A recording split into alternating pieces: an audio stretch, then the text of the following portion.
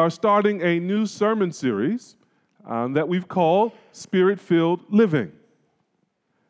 Right off the break, I just want to say there's a lot of teaching in the world about the Holy Spirit. Some of it good, some of it not so good. And that's why people tend to have a lot of questions about this topic. I mean, because you can find teaching that's all over the place on the topic of the Holy Spirit, I think that many Christians have developed one of two suspicions. That there are some Christians who are suspicious that we ought to be experiencing more of the Holy Spirit than we are.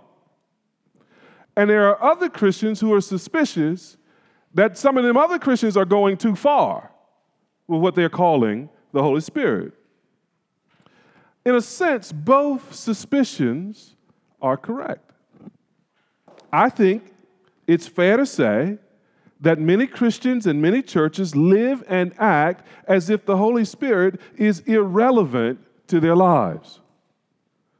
They should be experiencing more. And at the same time, we can look around the world and look around the Christian world in particular, and we can see many things being done and said in the name of the Holy Spirit that actually go way too far. That actually, upon inspection, probably have nothing to do with the Holy Spirit. So often, the problem with both suspicions is this. They're based on experience. So sometimes people who say, hey, we should be experiencing more of the Holy Spirit are thinking back to positive spiritual experiences that they have had, and they're wanting more of that. In a sense, there's nothing wrong with that. But it is experience-based. And if we're not careful, experience will become the functional authority rather than the Scripture. And by the same token, there are people who look out and say there have been too many excesses in the name of the Holy Spirit, are also often looking at experiences of things that have been chaotic and out of control and sometimes downright heretical, and based on those negative experiences have said, listen, we're going too far, or we may be in danger of going too far. And interestingly, functionally, experience has become their authority too. What we really want is to kind of walk between those suspicions, at least a healthy aspect of those suspicions, and to root our understanding of who the Holy Spirit is and how the Holy Spirit works, not in our experience, but in the Scripture, in the Word of God, so that our experience is second place to the Scripture, and our experience is interpreted by the Scripture. If we're not careful, we'll all sort of look back to different experiences and have this dueling warfare based on our experiences. We're not going to get very far that way. We need a plumb line.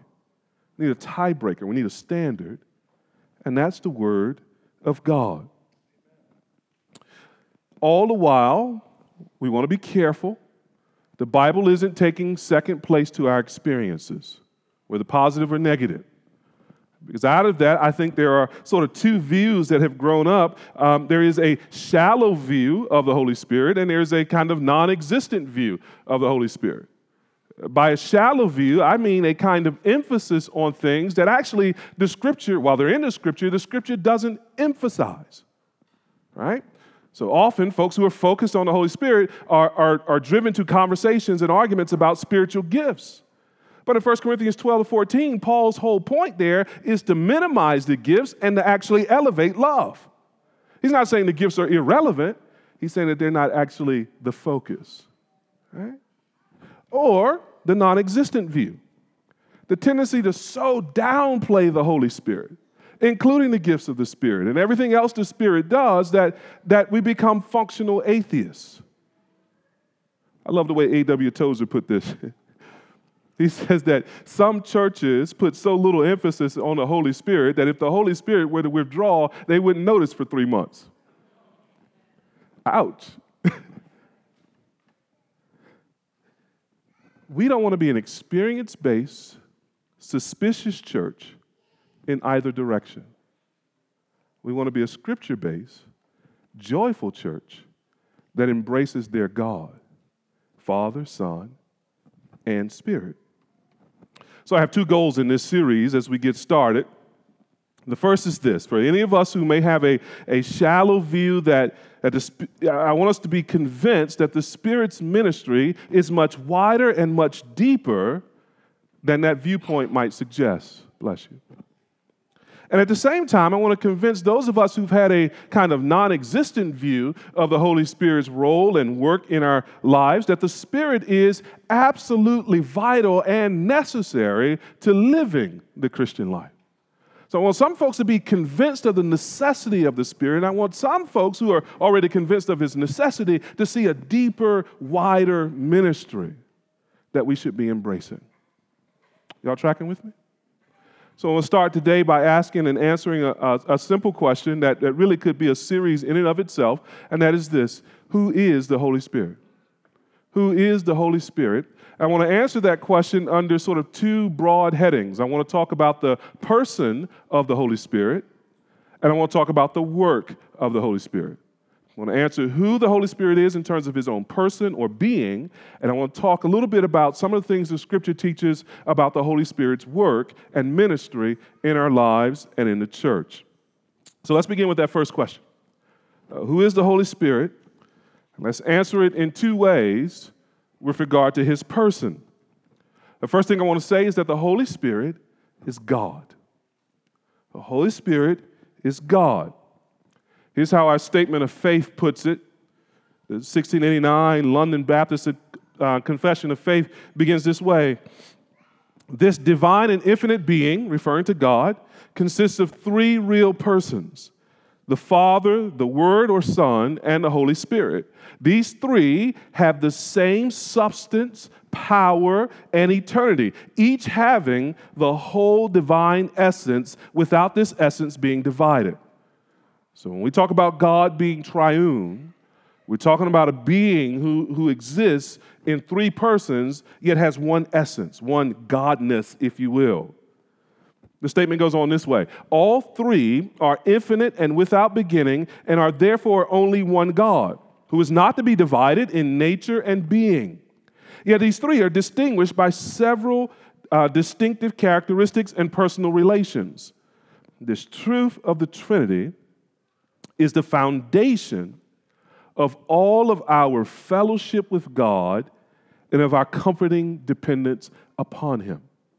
Let me paraphrase that last sentence. You break apart the Trinity, you wrongly underemphasize any person in the Trinity, it will distort your fellowship with God. It will affect your relationship and your walk with God. So this is vital to our Christian experience. We believe that there's one God who has existed forever. We believe that that one God exists in three persons. We believe that each of those persons are fully God and yet distinct persons: Father, Son, and Holy Spirit. And we believe that that belief is central to what it means to be a Christian. So let me demonstrate from the Scripture that the Holy Spirit is God. You've seen in our statement of faith. Turn with me to Acts chapter 5, verses 3 and 4. We're going to be bouncing around the Scripture a little bit, and so all the hinges on your Bible, or write down the verses and check them out later. Acts chapter 5 tells the story of a man named Ananias and Sapphira, two Christians in the early church who had sold property like many other Christians in the early church, and who were supposed to voluntarily give some of their proceeds to the church in order to meet the needs of the poor. But Ananias and Sapphira kept back some of the proceeds and tried to act like they gave more than they actually did. And this is what happens there. Peter, the apostle, confronts them and said, "Ananias, why has Satan filled your heart to lie to the Holy Spirit and to keep back for yourself part of the proceeds of the land? While it remained unsold, did it not remain your own? And after it was sold, was it not at your disposal?" In other words, Peter said, we weren't trying to take it from you. Why are you lying? And notice what he says. Why is it that you have contrived this deed in your heart? You have not lied to man, but to who? God. Now, who did he say he had lied to in verse 3? The Holy Spirit. Those are synonyms.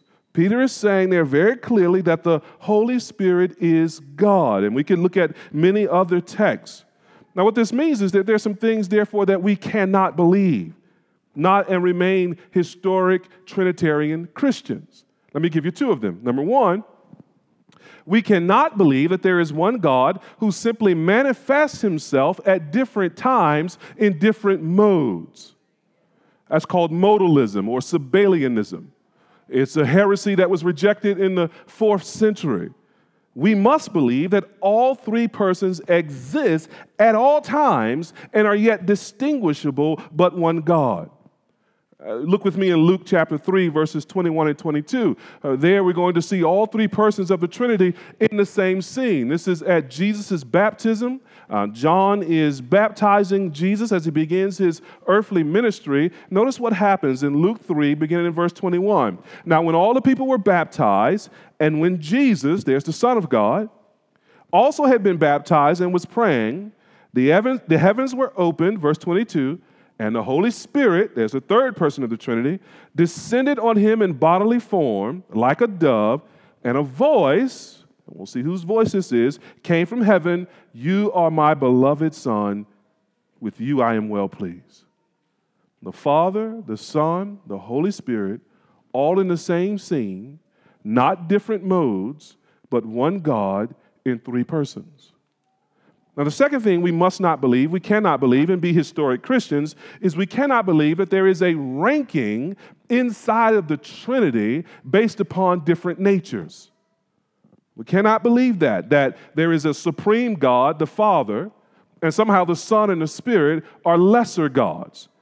That's the heresy called subordinationism. Right? Now, it's an error that's based on misunderstanding the difference between the nature of God, the essence of God, wherein the Father, the Son, the Holy Spirit are completely equal, and the roles that the different persons play in creation and salvation. They have distinct roles, but the same essence. It's not a major God and a junior God. It's one God in equal persons for all of eternity. And this is why religious Jewish people in the New Testament do something profoundly unusual for religious Jews. When they use the name of the Son or refer to the Holy Spirit in the same breath as the Father. It's a radical reconceptualization of God as it reveals himself in Christ and by the Spirit. So 1 Corinthians chapter 8, verses 4 to 6. Paul is distinguishing between idols and the true God, and he says this, "Therefore, as to the eating of food offered to idols, we know that an idol has no real existence, and that there is no God but one. For although there may be so-called gods in heaven or on earth, as indeed there are many quote-unquote gods and many quote-unquote lords," verse 6, "yet for us there is one God, the Father, from whom all things and for whom we exist, and one Lord, Jesus Christ, through whom are all things and through whom we exist." You see how Paul is putting Jesus on the same par as the Father, using parallel phrases there. At the end of 2 Corinthians chapter 13, verse 14, the benediction that we often use, we got that Trinitarian formula. The grace of the Lord Jesus Christ and the love of God and the fellowship of the Holy Spirit be with you all. That's not the kind of language an Old Testament Jewish person would use. It's not the kind of language a Muslim would use. It's the kind of language that Trinitarian Christians use, because the Holy Spirit is God. Now, what does this mean? It means that, beloved, when we think of God, we really should more actively think in Trinitarian terms. Father, Son, and Holy Spirit.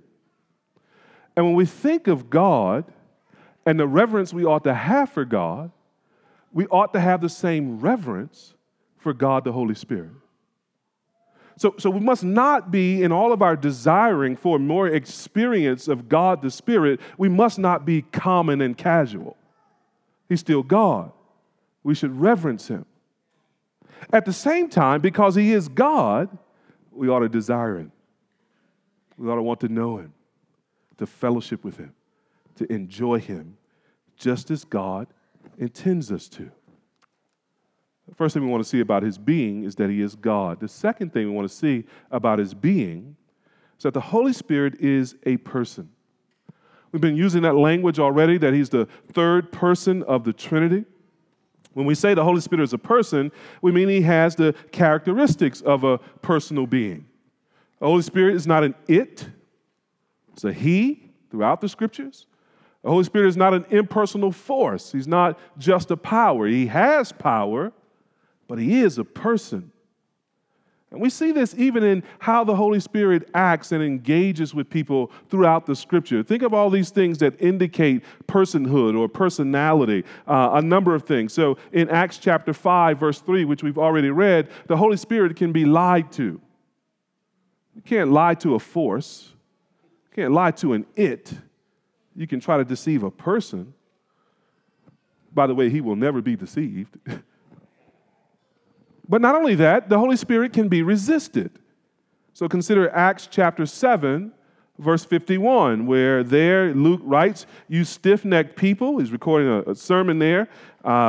It's the midst of a sermon where the preacher says, "You stiff-necked people, uncircumcised in hearts and ears, you always resist the Holy Spirit. As your fathers did, so did you." Stephen preaching to his Jewish audience.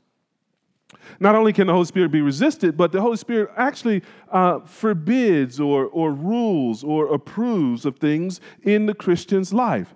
That's what happens to Paul on his missionary journey in Acts chapter 16.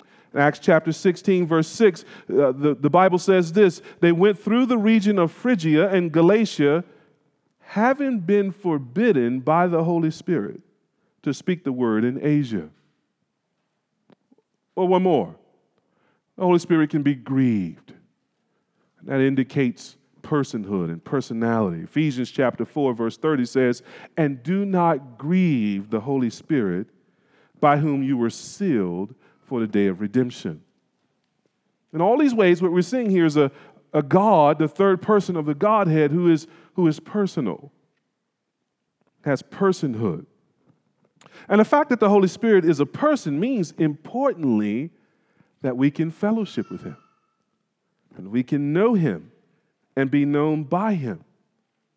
It is the Spirit, for example, in Romans chapter 5, verse 5, who communicates God's love to us. Paul writes there, "God's love has been poured into our hearts through the Holy Spirit who has been given to us." It is the Spirit in Romans who testifies to our spirit that we are children of God. He just keeps whispering to us and talking to us. Don't you know that you are the Father's child, that you are adopted in Christ? And it's because he's a person that we can have this fellowship with him. So the fellowship with God and experience of God's love and joy, all of that comes through the person and the work of the Holy Spirit. Without the Holy Spirit, we could not have any of those things. If the Holy Spirit were not a person, we could not have a relationship with the Father or the Son. So we need to be aware of the Spirit's presence so that we can more profoundly enjoy and relate to God. So when people sometimes say that we should be experiencing more of the Spirit than we are, I think often this is what they're pointing to. There's something missing in our fellowship with God, and often the problem is an underdeveloped sense of the Spirit's presence and work in our lives. This vital person in the Trinity and this vital person in our faith. So the Holy Spirit is God. The Holy Spirit is a person. Well, what kind of work does he do? That's what I want us to focus on now, the work of the Spirit. And I want to give us several things here. Number one, the Holy Spirit is a creator. It's actually the first thing that we learn about the Spirit of God in the Bible.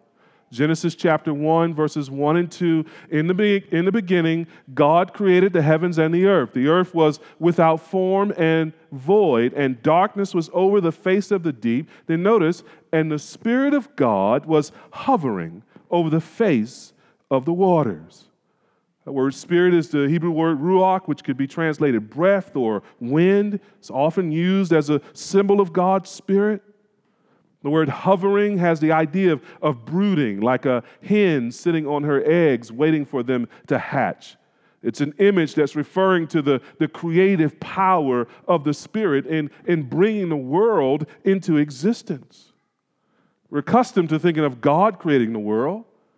And if we know our New Testaments in John chapter 1, we are accustomed to what John says there about nothing being made that was made without the Son of God creating. But the Bible also says the Spirit of God is involved in creation. Psalm 104, verse 30. The psalmist says there, when you send forth your Spirit, they are created, referring to the world, and you renew the face of the ground. It's by God's Spirit that He creates. So we need to understand this. This means our entire existence, our entire continuance in existence depends upon the presence and the work of the Holy Spirit in all of creation.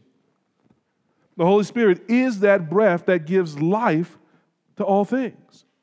He is that person in the Godhead who joins the Father and the Son in creating all things, so much so that in Job 33, verse 4, this is what we read: the Spirit of God has made me, and the breath of the Almighty gives me life. I think this implies we should strive to live with a more constant and a more conscious dependence upon God, the Holy Spirit.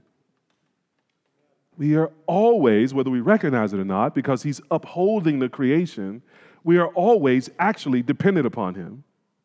What we need to do is make that more conscious and more constant. 2 weeks ago, our brother and sister Colin and Erica welcomed little Elizabeth Ruby into the world. I don't know if you've seen her or met her yet. She's a beautiful little girl, very quiet, very pleasant. We visited her. They wrapped her up in a little swaddling cloth. Dennis and I discovered that Colin is cheating. Most husbands have to try and figure out how to make that cloth work, like 15 times. Leg is stuck out, arm stuck out. They now make it with Velcro. That ain't right. They got her wrapped up, and she's laying there depending upon her parents, needing from them everything for life. We're never more than Elizabeth Ruby. We're never more than infant children, utterly dependent upon our Heavenly Father and our elder brother and the Holy Spirit. So we should not move through life as if we're going through life in our own power. That's the practical atheism that we talked about a moment ago. We should live our life as an act of faith, as an act of dependence upon the God who made us and the God who sustained us. For if God were to withdraw Himself from us, Psalm 104, verse 29, it says the universe would disintegrate. It would all come to ashes. And so we want to live with the dependence upon the Spirit as our Creator. The second thing that He does. The Holy Spirit is a witness. He's a witness. He testifies. He testifies specifically of Jesus. He testifies of Jesus in three ways. Number one, He testifies to Jesus directly. He gives His own testimony that Jesus is the Son of God and the Messiah. We see that again in His baptisms. This time, look at John chapter 1, verses 32 and 33. It's another recording of Jesus' baptism, and this is what we read. John bore witness. John said this: I saw the Spirit descend from heaven like a dove, and it remained on Him, meaning Jesus. I myself did not know Him, but He, the Father, who sent me to baptize with water, said to me, He on whom you see the Spirit descend and remain, this is He who baptizes with the Holy Spirit. So the Spirit's appearance at Jesus' baptism is the Spirit coming in the appearance of a dove to testify that this is the chosen one of God, that this is the Messiah. But it gets more explicit than that. Later on in the Gospels, Jesus begins to teach his disciples what to expect from the Holy Spirit. In John chapter 15, verse 26, our Lord says this, "But when the Helper comes, whom I will send to you from the Father, the Spirit of truth, who proceeds from the Father, he will witness about me." John 16, verse 14. The Lord says that the Holy Spirit will glorify me, meaning Jesus, for he will take what is mine and declare it to you. Get a good sense of this, that the center of the Holy Spirit's ministry, the center of his revelation, the center of his testimony is not himself. It is Jesus, the Son of God. The Spirit also bears witness, not just directly, but scripturally. He bears witness in the Scripture.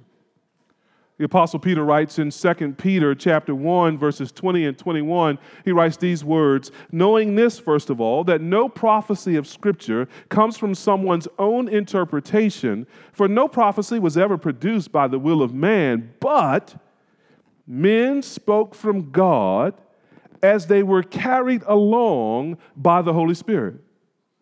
The Scripture that we have is authored by men, yes, but by men who were being carried along, being influenced and directed by the Spirit of God, who was revealing the mind of God. Now, here's the question. What's the Scripture about?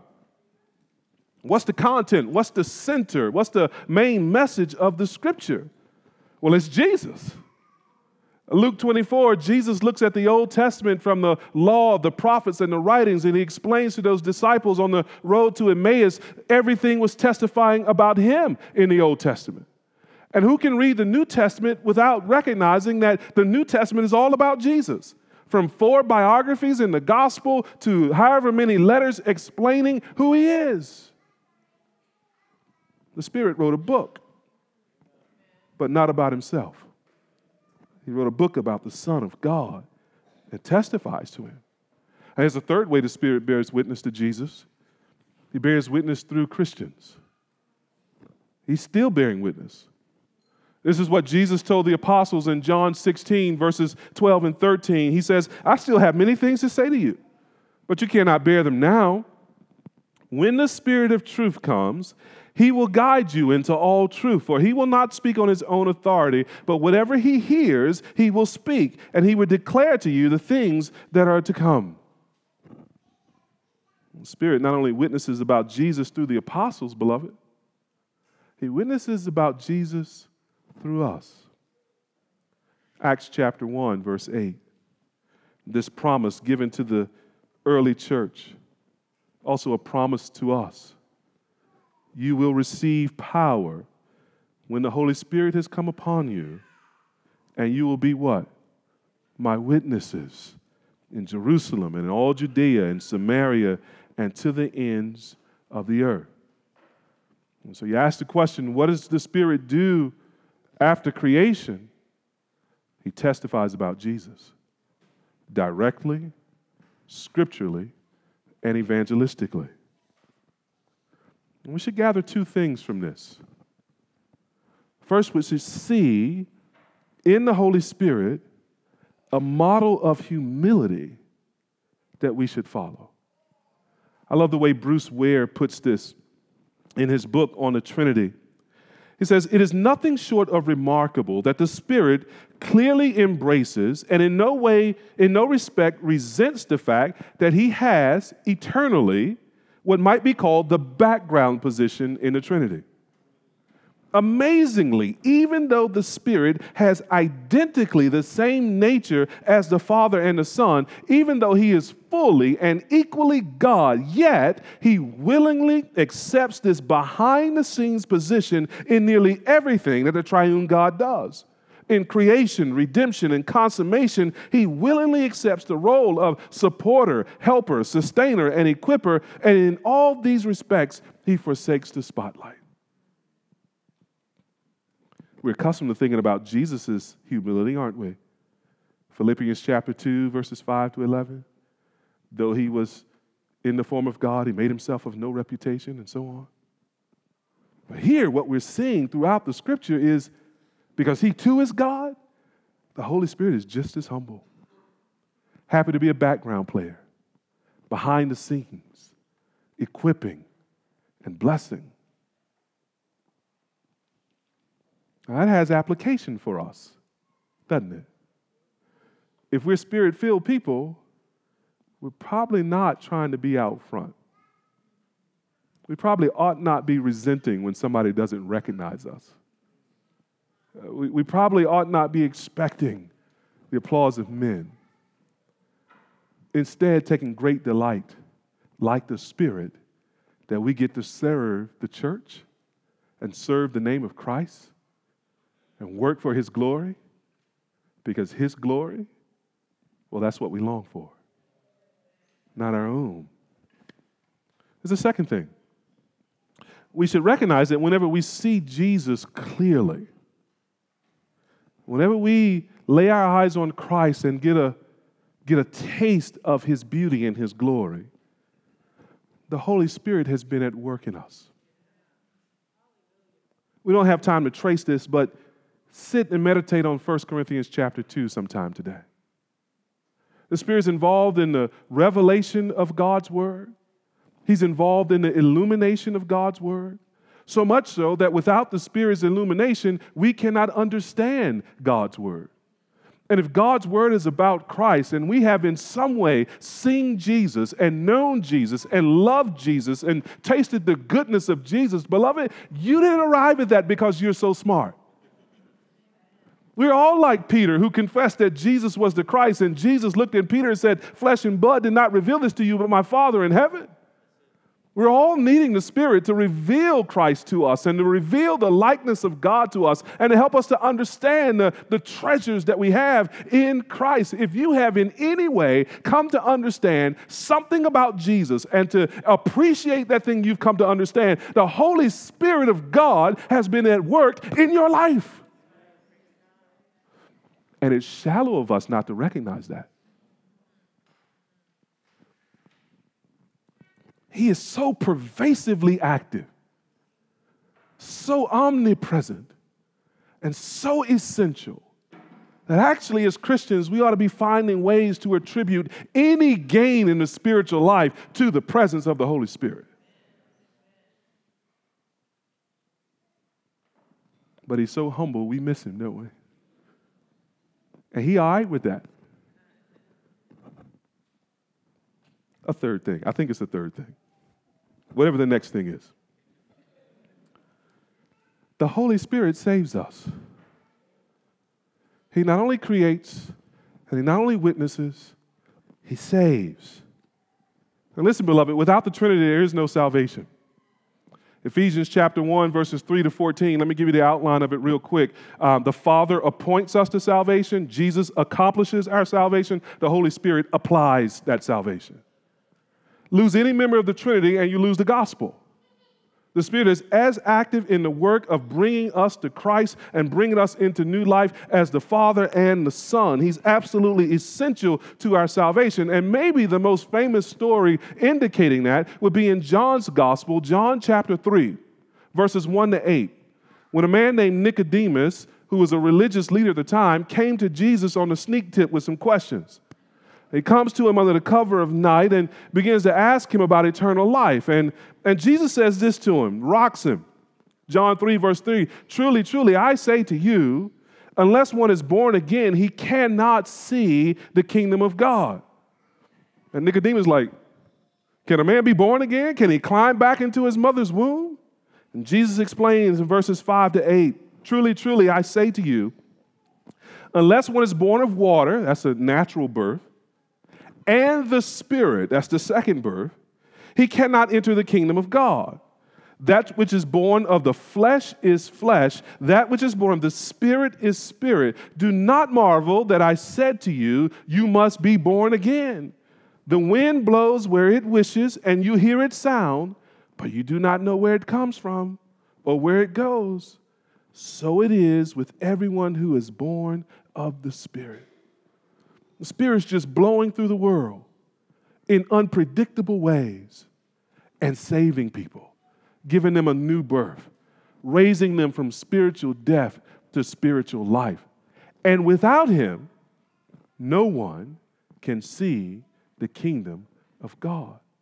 Because without him, no one will ever be born again. So if you're here this morning and you're not yet a Christian, one of the things we believe as Christians, because of the Bible's teaching, because of Jesus' teaching, is that you actually need to be born twice. Once naturally. If you're here, you can check that one off. Once naturally, but the second time supernaturally. The problem is that in our first birth, our first life, we're born in sin. We have this nature that's corrupt. That's why we desire bad things. That's why we do bad things. That's why even when we have this little voice in our head telling us what's right and wrong, we so often turn a blind eye to the voice telling us what's right. We choose what's wrong. You ever done that? That comes from our sin nature. That nature actually has to be put to death. And the way it's put to death, the way it's replaced is that you're giving a new nature. That's what this new birth is about, this second birth. You're not actually being physically born again by your mother, as Jesus explained to Nicodemus. You're being born from above. You're being born again by the work of God, the Holy Spirit. And that happens as we hear the good news of Jesus Christ, the gospel, and the Spirit gives us repentance and faith. The good news is this. Starts with the bad news. We are sinners, and God is angry with us because of our sin. And if we continue in our sin, we will be judged by God forever. His judgment, his justice, his holy wrath in hell will be the future of all those who die in their sin. And the good news is this, that God has loved us anyway, despite our sin. And he's proven his love in this. He sent his son into the world to suffer our judgment, to die the death that we deserve, to pay the penalty for our sin. Jesus had no sin of his own. He was dying because of our sin. That's part of what makes him beautiful. He voluntarily took our place to suffer God's judgment. And not only that, he came into the world and lived a perfectly righteous life. You know, even if we got a second chance, we'd mess it up. Or a third chance or a fourth chance. You maybe have bargained with God. God, if you get me out of this, I promise I won't do this no more. You know, if you do this, I promise I'll obey mama, I'll obey dad. You know, we make all kind of bargains, don't we? How many of them have you kept? No, we need to be kept. We need to be saved. And that's why God the Father sent his Son into the world to be righteousness for us and to rescue us from the judgment of God that's coming against the world. And by his great act of mercy, what God does is send his Spirit to us to poke us a little bit, to help us see our sin, and then to point us to the cross. He says, look at your sin and look at Jesus.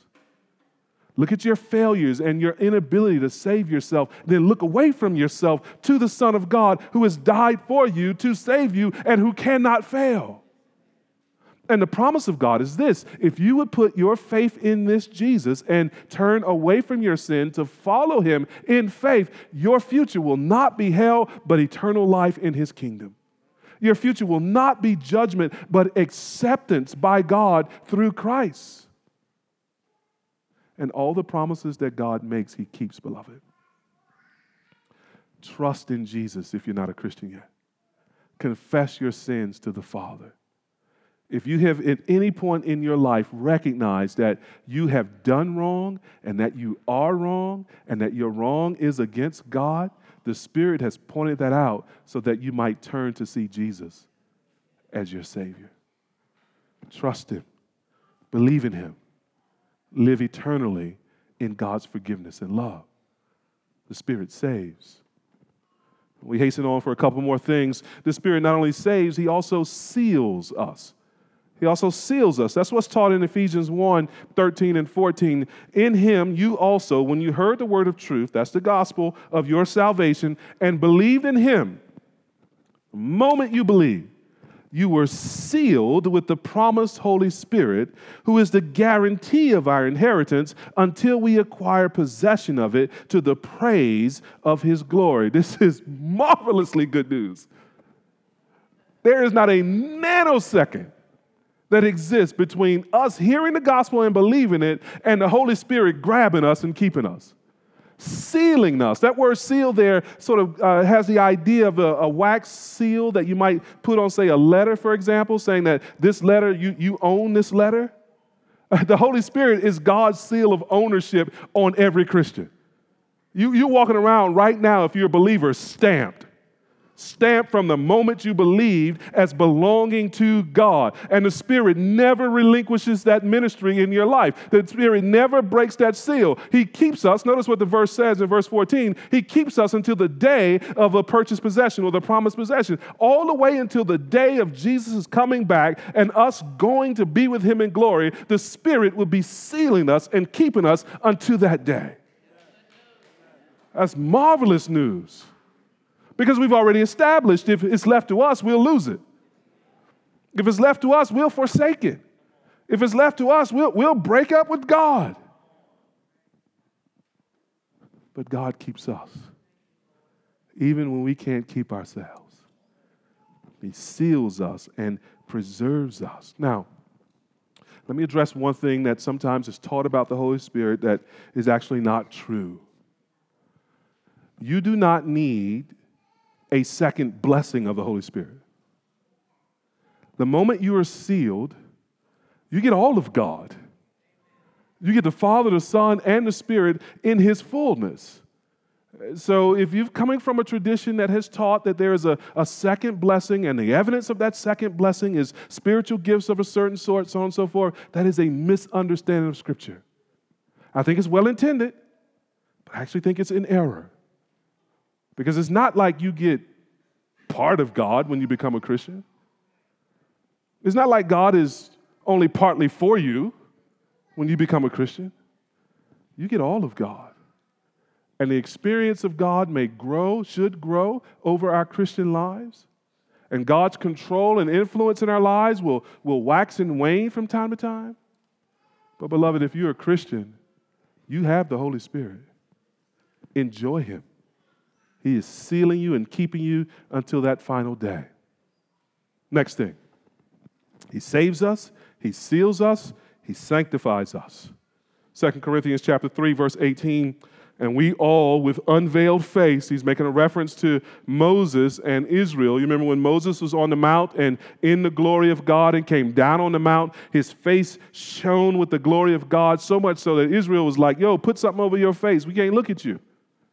Now, as Christians, we're looking into the glory of God, not with a veiled face, looking at it face to face, beholding the glory of the Lord. As we do that, we are being transformed into the same image from one degree of glory to another. For this comes from the Lord, who is who? The Spirit. Sanctification is a fancy word that means growing in holiness. It's something the Christian does over their whole lifetime. So we're not perfectionists, and we're not going to be perfect until we see Jesus. But we are, by God's grace, going to be growing in holiness up and down as we make our way to glory. But the best way to define holiness, according to this text, is not by do's and don'ts, though those have their place. The essence of holiness is growing to be more like Jesus. The process for growing to be more like Jesus is looking at Jesus. Did you see that? We are being transformed into the same image, the glory that we are beholding. We're looking into the glory of the face of Christ, and as we are looking into the face of Christ, we are being transformed from one degree of glory to another into that same image.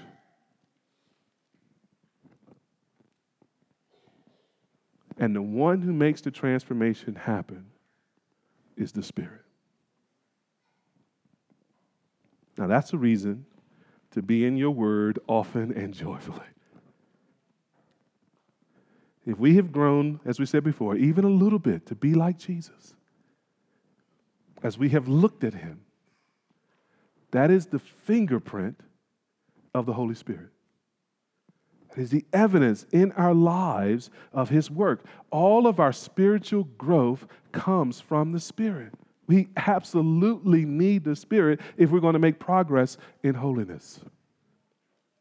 The Spirit will make us grow, not by bringing attention to himself, notice that again, but by bringing attention to Jesus, making us focus on the glory of the Lord in the face of Jesus Christ, and thereby transforming us. So, if you've got one takeaway from this sermon, Christian, might I suggest it be this: you spend the rest of your day and as much of every day as you can looking at Jesus, getting him into focus, feasting upon his glory. Because an amazing thing happens as you look to him. You begin to look like him. One more thing. The Holy Spirit helps us. The Holy Spirit helps us. John 16:7.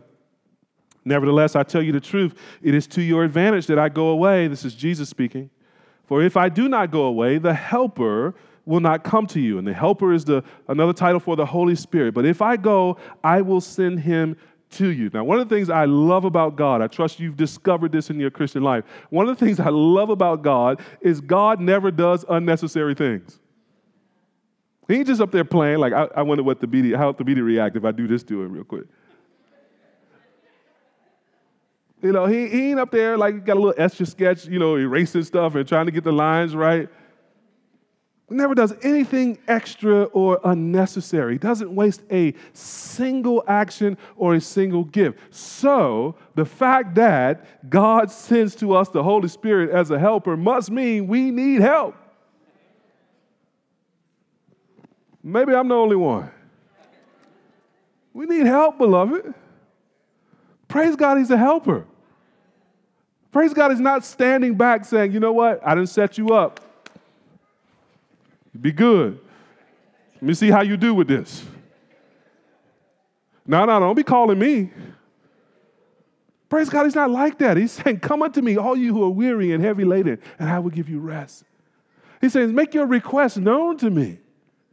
He's saying, depend upon me, lean on me. I am your help. I am your strength. I am your tower. I am everything you need. In fact, I ain't even going to wait for you to ask. I'm going to send my Spirit to you so that God himself will dwell with you. Be your help and your shield. I love the illustration that I stole from Matt Chandler. It's the last time I'm going to give him credit for it. I mean, think about, all of us have been children. Some of us have children or grandchildren or nieces or nephews, and, when they're first born, they're just a head with, like a toothpick body, right? Then the body begins to fill out a little bit, but not so much that it catch up with the head, right? So the baby learns how to sort of pull up and stand next to the table. He bounces a little bit, discovers he's got legs. Like, I had those, right? And pretty soon he gets enough courage to kind of step away from the table, take a step, boom, falls down, right? Face plants every time. You know what the mom and dad never do? The dad doesn't look at the baby, take a face plant, see what, that's your side of the family right there. You get that from me.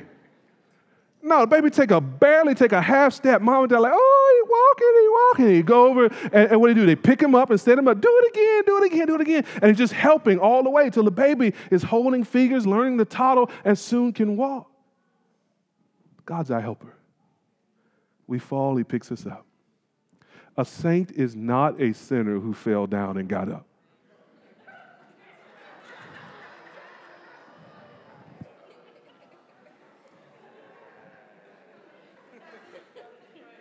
A saint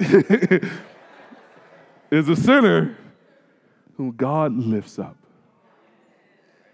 every time, over and over. And he does it by his Spirit. The apostles in the first century needed that confidence, and they wrote it down so that we would have this confidence. Hebrews chapter 13, verse 6. says, so we can confidently say, the Lord is my helper. I will not fear.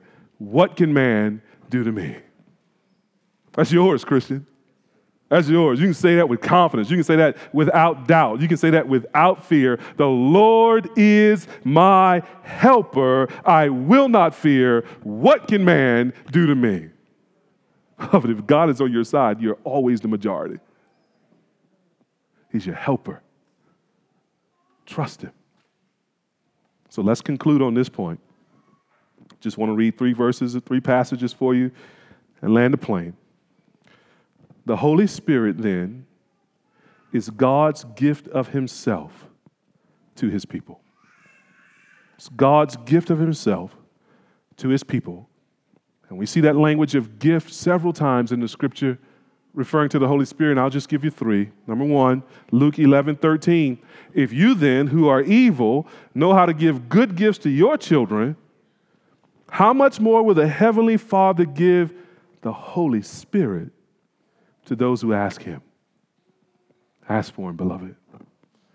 Acts chapter 2, verse 38, Peter preaching there at Pentecost, he said to them, repent and be baptized, every one of you, in the name of Jesus Christ for the forgiveness of your sins, and you will receive the gift of the Holy Spirit. And Galatians chapter 3, verses 13 and 14. Christ redeemed us from the curse of the law by becoming a curse for us. For it is written, cursed is everyone who is hanged upon a tree. Now, why did he do that? Verse 14. So that in Christ Jesus, the blessing of Abraham might come to the Gentiles, that's us, so that we might receive the promised Spirit through faith. In one sense, beloved, God is the gospel.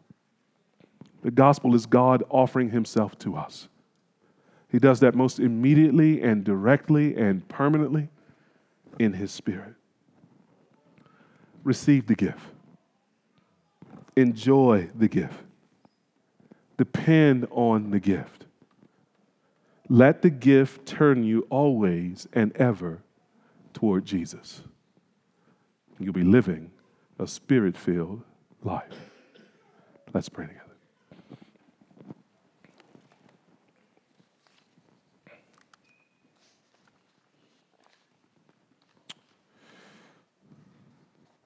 Father, what you have given us